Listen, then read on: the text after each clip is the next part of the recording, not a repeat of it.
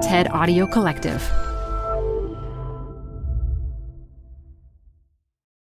This episode is brought to you by Progressive Insurance.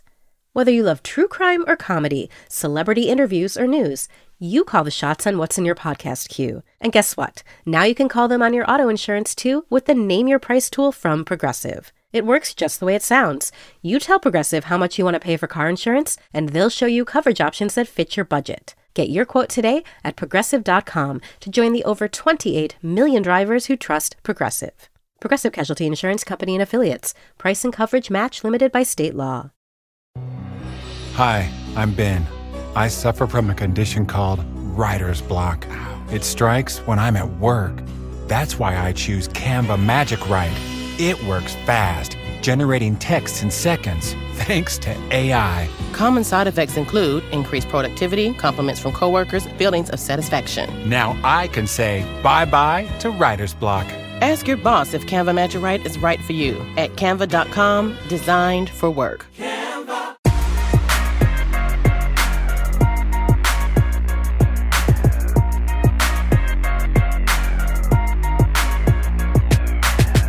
Hello, everyone. You're listening to After Hours. I'm Felix. I'm Mihir. I'm Sarah. Hey, Sarah's back. Good to have you, Sarah. It's so great to be back. Thank you guys for having me back on. Oh, of course. Mihir, I actually had a question for you. With all this excitement around technology and AI, I know you've often confessed to being a Luddite of sort. Are you softening up?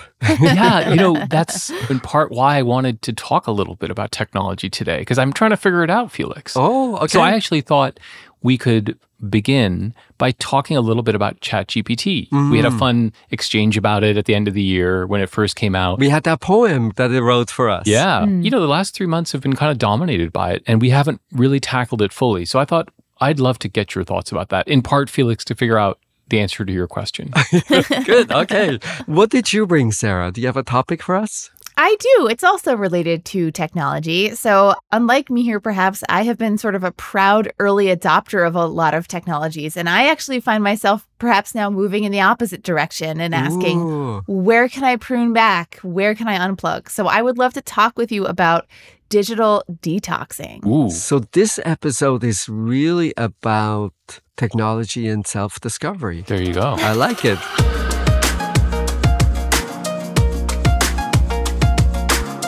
So Mihir, AI and Chat GPT in particular, what's on your mind? Yeah, it's just remarkable what's happened in the last 3 months. So since Chat GPT was released, which is effectively an AI chatbot by a company called OpenAI, it has just become remarkably dominant as a consumer technology in a way that we have not seen since the advent of at least the iPhone or perhaps before. So it has become pervasively used and maybe even more just talked about as this remarkable moment in technology. To give you a couple of markers for that, first, of course, it impacted the world of search. We had both Microsoft with Bing release a version that was powered by ChatGPT, and then Google really stumble with their version called Bard, wiping off tens of billions of dollars of market capitalization because of a small difficulty they had. And then, of course, you have had it rear its head in weird ways, which is there was a famous New York Times columnist who had a very odd interaction with ChatGPT, which was vaguely hallucinatory in some ways, where the AI chatbot tried to convince him that he didn't love his wife. And then you have had pronouncements that range from someone like Jensen Huang, who runs NVIDIA, a very important technology company in the world today, saying that this is the most important technological change since the advent of the internet and the iPhone. And so I'm just curious about how transformational this is and where you think the transformations will be. So Sarah, what do you make of all this? I go back and forth on it, but fundamentally, I guess the question for me is how quickly will I lose my job? I'm sort of laughing, but also just to hide the pain. I wrote a column and it took me a couple of days to do the research and then to write it up. Yep. And then I thought, I just want to see how much faster ChatGPT could do and how good it would be. And so I prompted it to write a draft in the style of Bloomberg Opinion about the topic, which was understaffing. And it wrote a very prosaic 800-word column. Immediately, about why understaffing is bad. And it even used some of the same examples that I had used in my column. It wasn't very entertaining. It was a little bit dull. But I thought, if this is what this thing does at basically the moment of birth, what's it going to be doing 5 years from now or 10 years from now? I feel like we are seeing the dawn of something really new. And any solace you take right now from the fact that it's not always very good at what it does is sort of a false hope, because it will rapidly improve, is my prediction. Right. And just to be clear, Sarah, some of those problems will likely get conquered over time. It can be inaccurate, for example. It seems to stumble on math in a weird way. So there are definitely certain things about it that are limited. Well, and I asked it to be funny. Like, the first draft was so boring. I was like, could you do that again, but this time make it a little funnier? And it was so completely unfunny that I was like, okay, as long as human beings can get paid for being a little bit funny, maybe I'll hold on to some income. One of the things that is really interesting to me is whenever a new piece of technology comes out that feels really new, immediately we jump to this point of how similar is it to us? Right. Somehow our humans are just really self-obsessed. The first question you want to know, push the boundaries, try to see where it can go. How much is it really like a human person? And that's in some sense particularly funny because irrespective of what the answer is, if you think it's very far away from being human, we're alarmed because it's full of misinformation and it's misleading and it's terrible. And then if it's pretty much like human, we freak out as well because it's, oh my God, what is happening to my job? What will I do in the future? Because it's so human already. And it strikes me as maybe something that is first and foremost just fascinated by the capability of the technology, but not really thinking through the core uses of what it will be able to do. And we're all thinking of these fancy uses of it, but really the core of what it's really good as is doing dull work. That same customer letter, the response to some complaint, reminding someone that a bill is due, asking your students to sign up for a particular task, all of these not so interesting things. I will predict that that's actually the core use. And this is big because if we don't have to do dull things, we can do more interesting things. I confess this whole question has really flummoxed me of how to make sense of this. The first thing that's helped me is to understand a little bit more about what it really does. So I think what's important to understand is it's a little bit of what's called a large language model. What it is really good at is basically stringing together words and then figuring out what the best next word is. And it just combs through its universe that it's been trained on to figure out what the best next word is. And it effectively puts together sentences in that way. I think that's a useful way to understand what it does. It really is just doing that. And as a consequence of that, it won't necessarily be terribly creative. It will be somewhat derivative.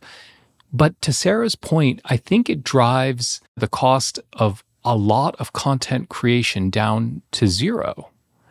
And that is kind of profound. Now, I don't think it comes anywhere close to a Sarah Green Carmichael column, but the vast industry of PR, the vast industry of a lot of financial journalism, sports journalism, where you're just taking scores and putting them into sentences. Legal writing. Maybe some legal writing, maybe some interesting applications in teaching. And certainly there are interesting questions for the education industry generally.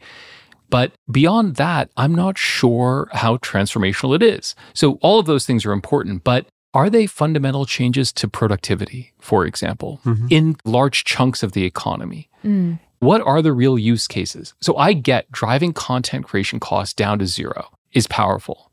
But tell me how an industrial producer of widgets is going to change what they do and how it's going to change productivity in the writ large sense of the word. And that's where I get a little bit stuck. My fear is that by driving content creation costs to zero, it will spur the creation of vast new oceans of terrible content.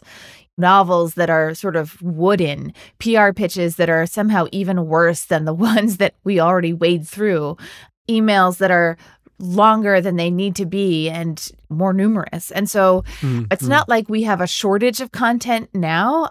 And now there's so many shows you can't keep up with them all. And there's so many emails you can't even read them all. And so we're going to need an AI that can actually also ingest for us, that will comb through our whole email inbox and say, this is the one interesting pitch from a PR person that you should pay attention to today. So it'll be like robots talking to robots. Because as it is now, I feel really the limits of human comprehension on the amount of information to process every day. So the idea that there would be the creation of more information for my brain to handle is sort of intimidating. To me, it sounds mostly like a shift in the division of labor between machines and humans. So say, for instance, in your story, Sarah, if for some reason human humor is just really hard to replicate, then your task is just a different task. You get these dull columns written by Chat GPT on something that you want to write a column about. And your skill that is really valuable and that is interesting is to make dull columns into engaging, funny columns that people will really like to read. One of the things that these models do is, as you interact with them, the most recent interaction has greater weight than sort of the corpus of knowledge that exists in the first place. So for instance, this is, I think, the reason why we get all of these funny or not so funny accounts from journalists about, oh, it was really angry, or it was really depressed, or it fell in love with my wife. Well, because it mirrors the use of language that you have in these conversations. And the Microsoft fix for now is just to not allow very long conversations. But that will always be a problem. So if you ask it to do something complicated that it doesn't naturally get right, then the increased interaction will give you more of what you already know, who you already are, how you already speak. And so undoing that kind of a bias, that might actually be what humans will have to do. But we start from just a very different point. I think that's exactly right. I do think one area where I could see it driving really fundamental change is actually education. So content creation and journalism and all that stuff, I think a lot of journalists are interested in, but in terms of the economy is not necessarily that important, frankly. It's important to our society, but it's not necessarily important to the economy. You could imagine, I think very easily, a world where you have personalized tutors and you have a person who is basically interacting with an avatar and having a conversation based on something they need to learn more about, much like you would do with a tutor. And that to me strikes me as pretty transformational. So that whole class of activities, and then education more broadly, where we really try to help people learn to think and learn to write, that all strikes me as completely transformational and interesting. Yeah, I think what you're saying, Mihir, is right. And I see all these articles from educators freaking out about, how are we going to clamp down on cheating if these essays could be written by Chat GPT? And I actually think what we might see is more oral exams, for example. And I think in some ways our society is already pivoting away from writing and much more towards speaking as like a way of influencing, if you look at the importance of video now. And so I think that as writing becomes more and more of a commodity, something that machines can do, I actually think we might see a return to sort of hundreds of years ago what maybe education looked like, when it was much more about how well you did at speaking and orating and debating. Trying to limit the use of Chat GPT in educational settings strikes me as completely wrong. That's like saying we're not allowing people to use calculators. We educate in an environment where we pretend calculators don't exist. That's insane. What we want is that people get really good at using these tools. And as a result, maybe the starting level of, say, a first grader will be very unlike what the starting level is right now. But that's okay. And then we can spend more time on be critical about the results. How would you recognize a mistake? And all these kinds of things. Yeah. I totally agree with both of you. I would just disagree maybe on one thing, Sarah, which is, to me, writing is thinking and thinking is writing. They are inseparable in my mind. When you learn to write, you're learning to think. And so I hear you on the oral tradition and how important it is. But I think there's no denying that if we are no longer teaching children how to write, then it's hard to know if we're teaching them how to think. I am so glad you said that, because I completely agree. I don't even know what I think until I figure out how to write it. And then on the flip side, in terms of taking in information, it is much easier, I think, to be a critical reader and find the flaws in someone's argument if you are reading than just listening to some people talk. It's very difficult to detect BS when you have a really smooth person just chattering at you. But if you see it written down, I think it's much easier to detect. So I'm so glad you mentioned that point. Let's talk a little bit about search, because this has the possibility of really upending the search market, as we've already seen. So Bing, which you had probably forgotten about, is back. And Google, in its initial efforts, appears to have stumbled. And Nadella has made comments about really wanting the search market, which is, of course, 90+% of Google's business, and really maybe taking that search market and devaluing it in a way, because Chat GPT right now is not associated with advertising. So it would be interesting to think about how you would monetize search that's driven by Chat GPT. Do you think of all of this as fundamentally transformational to Google and the search market? My sense is that these claims about the end of Google dominance are completely overdrawn. And I think that's true for two reasons. The first is, let's not forget that the core of OpenAI's technology is Google technology.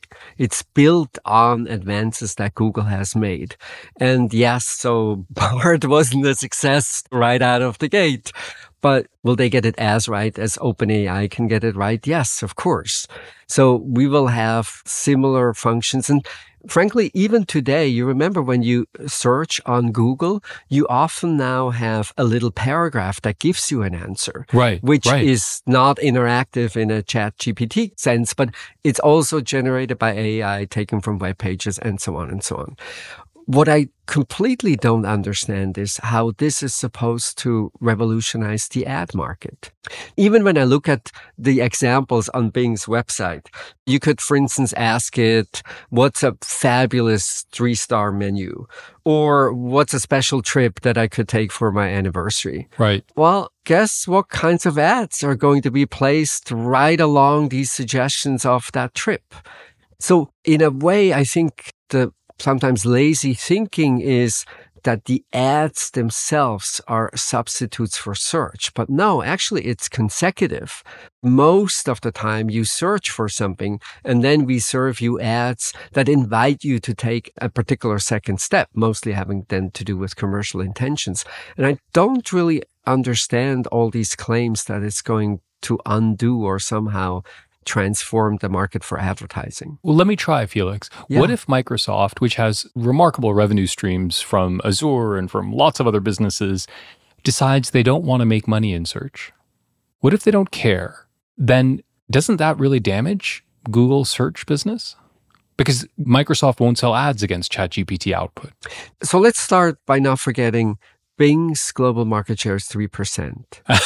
So lots of things have to happen until the rest of humanity finds Bing in the first place. But even if they do, I think if their stance is, we're not going to serve ads, which actually even now they don't do. So if you look at the model Chat GPT conversation that they have on their website, exactly, it's about the food. And then sure enough, you see links to all the sites where you can book restaurants and so on and so on. So already that's not really consistent how they're using it today. And then in the organic search, of course, you have all the usual links to more commercial websites as well. But I think the most dangerous thing is not if they don't sell ads. The most dangerous thing if they provide advertising opportunities and they give it away for free. Exactly. How likely is that? Microsoft right now is $11 billion in advertising revenue from Bing. If you could say, wow, now Bing is, a little better than it used to be, and it could be $100 billion. Yeah. Are you really going to say Fair that's enough. $80 billion that we're not going to touch? I don't know. Fair enough. Sarah, what do you make of all that? I guess I think that if it lights a fire under Google to make its products better, then that fundamentally is a good thing. I feel that there has been some drift at Google as they have this sort of cash cow in search, but actually I feel like their search is often not very good. So I think if the existence of a stronger Bing makes Google actually take this seriously, then hopefully consumers will benefit. Because I do think that there has not been that much competition in search for a while. And I think that actually consumers and end users are the ones who have suffered the most. What do you think, Mihir? Do you buy the claim that this is about demonetizing search? I'm actually kind of open to it. Okay. I actually think the search market is going to get much more interesting than it was before. And it's not just Bing. These technologies can be deployed in all kinds of ways by all kinds of potentially quasi-search-like bots. So I won't go to Google. I will go to a specialized food AI bot, which is super terrific, and I will use it there. And so you could see this kind of lock on global search that Google has, not just get eaten away by Bing, but just get fragmented and splintered. There's going to be a lot of bots that are going to be very good at doing very specialized things. That, to me, I think is threatening to Google because they have effectively had one stop for global search. And maybe that gets fragmented and broken up because you're able to get a really good bot on particular domains and you go there instead.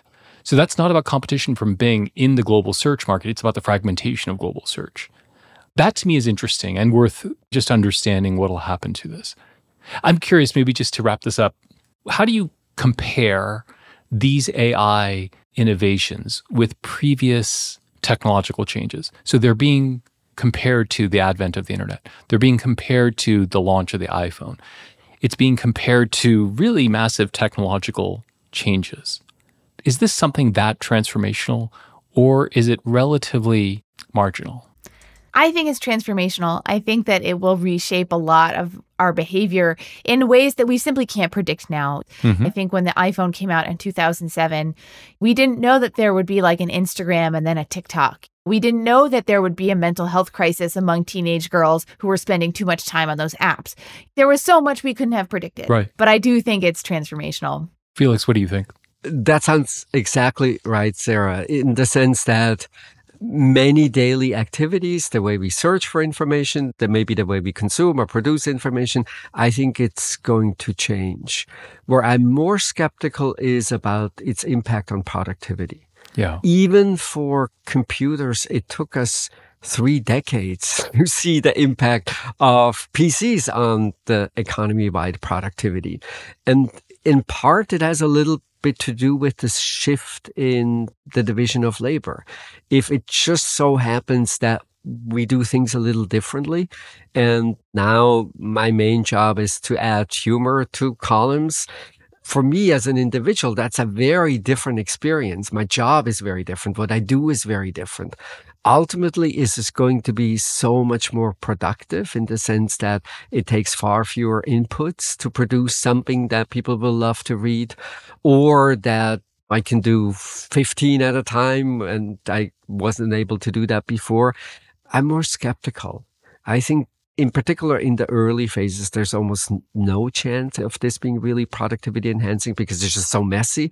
But even longer term, I think we will do things differently, as you point out, but we won't be more productive. That sounds right to me. I think that's the key thing, Felix, to me. And by the way, that concern about the link between technology and productivity is much more widespread than just Chat GPT. So in the last 10 or 12 years, remarkably, despite our obsession with technology, productivity hasn't been manifesting that. Yeah, it hasn't moved. And so unlike the revolution from the late 1990s and early 2000s, where you really had massive productivity gains from technological changes, we just are not seeing it.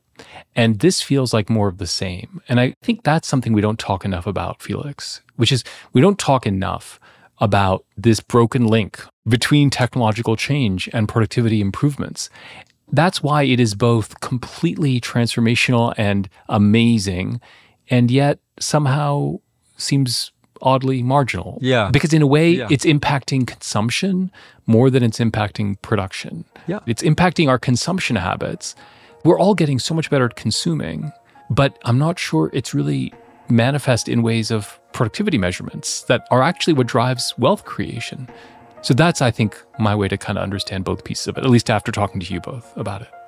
Okay, so this entire conversation, of course, was the output of a Chat GPT. Yes, of course. How else would you explain all the terrible predictions, all the misinformation that was conveyed?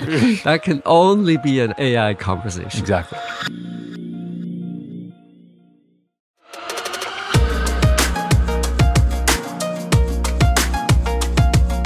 All right, I think we already need a digital detox, Sarah. What do you make of this trend towards digital detoxes? So as far as I can tell, the sort of recent upsurge in talking about this came after Mark Benioff, the CEO of Salesforce, was reported to have taken a 10-day trip to Polynesia to digitally detox. And this, I think, has sparked a broader conversation about to what extent normal people who are not CEOs with assistants and billions of dollars can afford to step away from their devices. And I think it's also just come at a time when people are feeling overloaded by new technologies and thinking, wouldn't it be nice if I could do that kind of thing? So I'm curious to know, just to start, have either of you ever tried to take a digital detox for any period of time, and how did it go? I've never really taken a digital detox over, say, several weeks or anything like this. But what I have done is that I have a particular set of activities where I never take my phone. So I don't take my phone to restaurants. I don't take my phone to the gym. For leisure kinds of things, I exclusively read books in paper formats. And I'm trying in part to balance a little bit because I do find it has an effect on me. If we're a group of friends in a restaurant and none of us have the phone with us, it's a different conversation. No one feels compelled to look at, oh yeah, that ancient Greek god of something, what was he exactly called? And then all the phones come out. And of course, it's completely useless and nonsensical because who cares what that particular god was called? So the quality of life is different without digital devices. It's interesting. Mihir, do you also take this mindful approach to leaving your phone behind?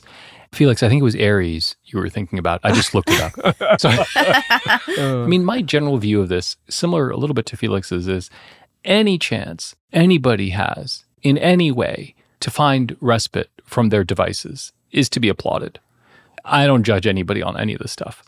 Is it going to have long-term effects? Probably not. But I'm at this point where I'm very open to any mechanism anybody has to manage their devices in more helpful ways. And if a detox works for you, just a week without it, I say power to you. So I'm becoming very open-minded about this. And I think it is tempting to kind of ridicule people who take these things like either as being privileged or as being ineffective. But the reality is, I'm open to anything at this point. What do you make of it all, Sarah? 10 years ago-ish, there was a real mania over the idea of the tech Shabbat, that once a week you would take just a day away from your devices. And I feel like this allure for this more intense detox that lasts for a week is sort of a reflection of how much more enmeshed these devices have gotten into our lives. I can't imagine going away for 10 days without my phone to get me on the plane, the rental car, to find the trailhead that I'm hiking. I use it for all these things. So I am much more aligned with Felix's perspective of maybe there's certain times or places where the phone just doesn't go in the course of a normal day. I have set, for example, time limits on social media apps on my phone so that I don't spend more than 10 minutes a day on the social media apps, because that's sort of the amount that I'm comfortable with. I think some of those smaller moves are like a more realistic and sustainable way to approach it. Because you're right. I think there are studies of people who've tried to do this. It doesn't overall improve mood, with the exception of people who have depressive symptoms. Sometimes do report that their symptoms are not as bad if they spend less time on their devices. But overall, the pressure's really on each of us now to try to manage our own technology use, because no one's coming to do it for us. And these forces are out of our control. I think in a way, Sarah, what you said is making me think also about one of the problems with the detox formula. So one of the things that can happen to me mentally, or maybe other people, is, well, I'm going to be doing a detox. And so that allows me to do certain things in steady state that I wouldn't normally do. So by creating these very extreme periods of our lives where we don't do something at all, it somehow can excuse the performance of daily life. And so that, I think, is why you're right. and Felix is right. And I just reversing myself a little bit from what I said earlier, which is there is this weird way in which if these longer detox periods give you license to misbehave more during the non-detox period, that's problematic. And it's got to dominate to do regularized patterns as opposed to binging of detox, non-detox kinds of behavior. So I think that is really true. And maybe building on this, Mihir, I think it's also important to think about the underlying issue that you want to solve. Right. So often we say, oh, I'm spending so much time on TikTok, or I'm spending so much time on email. And I think if the underlying issue is digital distraction, then even the time that you spend on your phone or the time that you spend on email is not really indicative of the severity of the issue to begin with. I'm reminded a little bit of an experiment that they did a little while ago where students had to solve some set of mathematical problems, but nothing too sophisticated. And they had different groups. One group had their phone outside the classroom. One group had the phone in their bag, but right next to them. One group had the phone right at the top of the desk. And so you literally see these conditions matter dramatically for performance. Yeah. Even if the phone is in your bag, the idea that, oh, maybe I did get a text message, or maybe I should look at my email, then I think that also makes you rethink a little bit about the basic detox idea that it's a really severe cut from how you relate to your devices. What I think is right and good about that is that it takes complete separation. Yeah. And I think part of the reason that I find that idea of a total separation interesting is because in my own personal life, I do sometimes feel that a hard reset of habits can produce a lasting change. It's like the dry January effect. People who do dry January drink less throughout the year. Yeah. And I feel like my own life, if I go on one of these spend nothing challenges, you do notice that you start thinking differently about, do I really need to buy this sweater or whatever? And I think that with digital devices, it's hard to have that total separation because they are so enmeshed in our lives. Like, how would people even call you? But when I am away, for example, in another country for vacation, if I can just put the thing in airplane mode and leave it in my bag more of the time, I do find that that produces some good effects in my brain. Mm-hmm. Unfortunately, they only last as long as I'm on the trip, and then it's right back into it when I get back home. The other element that is really interesting to me is the flip of I don't want to be digitally distracted. What am I hoping to achieve with the help of digital devices or not? Right. We live at a time when many people feel lonely. They have difficulty connecting with others. And of course, technology plays a big role in enabling exactly that, so that I can call people, I can be on video calls where I feel more of a connection to the other person. And so I'm always thinking, if we complain about technology, is sort of a surface level conversation. So thinking about the kinds of things that you really want, the kinds of things that you would love to cut out from your life. And then sometimes technology is helpful and sometimes technology is useless or distracting. But I don't think it's very helpful to start with technology. Yeah. Think about the underlying thing that you really want. I think that is so helpful, Felix. I had not really thought about this, but so many of our conversations about technology are really displaced feelings about other things in our lives. Yeah, that's a great way of saying it. Yes. And I think a lot of it has to do with loneliness and happiness. And we know so many of these metrics are in decline, especially for younger people. There's like this epiphenomena of like, oh, we're really spending too much time on technology. But the underlying phenomenon is just about our happiness and our loneliness and all the things that really, really matter. Yeah. And I think that can be distracting because you end up talking a lot about technology and not thinking about connection, which is really what we should be thinking about. I do think that there is a way in which, if we even agree that what we all want is connection, that's all that we're really here on Earth to do. But I do think that the way that we've set up these devices means that we have to be much more intentional and expend a lot more energy to use them in the way that is good for us, as opposed to the way that is easiest. I have this great idea. How about if we get together on a weekly basis and bring a couple of ideas and talk to each other about it and kind of hang out? No, I think that's terrible. And then we could broadcast it. Oh my God, that's even worse. Who would want to listen to us? There you go.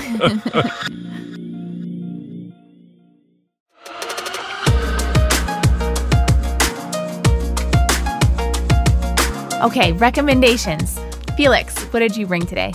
I have something that's related to our first conversation about AI. Yeah. Of course, at this moment in time, it's all about generative AI. That's the big topic.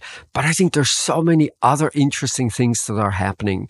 And part of what I have been paid a little bit of attention to is text to video conversion. So there are many services now. The one that I have the most experience with is a company called, I don't even really know how to say it, Synthesia or something like this. And essentially what it is you type in a text, a message that you like. I recently tried something for After Hours, where pretending to be an enthusiastic listener who really love the conversation on After Hours. And then it takes them, I want to say maybe a minute or so, when they send back a video with a professional looking actor that says your text in a completely natural way. And on top of everything, the background is also sort of a theme that you alluded to. For instance, for this optimistic listener call, all of a sudden, Steve Carell popped up in the background and he had an Oscar trophy. If you have any sort of video message you would like to send to someone, just think someone's birthday, someone's promotion. The videos can be really long. They can be up to 30 minutes long. So if you have, say, a training manual that you need to put on video, it's really amazing. That's fantastic. Yeah. All right, Sarah, what do you got? I have something totally different, which is a crime show. And I know you guys have recommended crime shows on the podcast before. Yeah. This one's called The Investigation, and it is set in Copenhagen. And it is in Danish. Ooh. What I really liked about the show was that even though it was a bit heavy at times, you never meet the perpetrator. You never meet the killer. The focus is entirely on the investigators and the family that has been bereaved. And I thought that was just such an interesting choice by the director. And it really made me see some of the other cop shows that I like to watch in a totally different light. So it's called The Investigation, and it was really good. Fabulous. Wow. Any Nordic crime thriller, I'm all for that. What do you have for us, Mihir? So I have one AI related and then one a little bit more of the detox related. So the AI related is the best article I've come across about all this is something by Ted Chiang in The New Yorker. I've recommended Ted Chiang as a writer before on the podcast. He's this kind of crazy sci-fi writer, but also incredible technologist. And he really characterizes AI and Chat GPT in the best way possible as kind of a blurry JPEG of the whole internet. And the way he talks about it is just brilliant. So I recommend that article. And then for your digital detox, I have previously recommended and would like to come back to Legos yet again. Oh. So we did the biggest one that we've ever done, which is the Titanic. And I got to tell you, what a piece of engineering mastery that is so beautiful and completely consuming and makes you forget about your device for like hours on end. So if you're in the market for something that'll take you like a week to do, I recommend any of these large Lego architectural projects. But in particular, the latest one, which is the Titanic, is spectacular. And you look inside it and you can see the engine rooms, you can see the turbines, you build the turbines. It's just spectacular. So that's my detox moment for you. And this is it for today. Thank you, everyone, for listening. This was After Hours from the TED Audio Collective.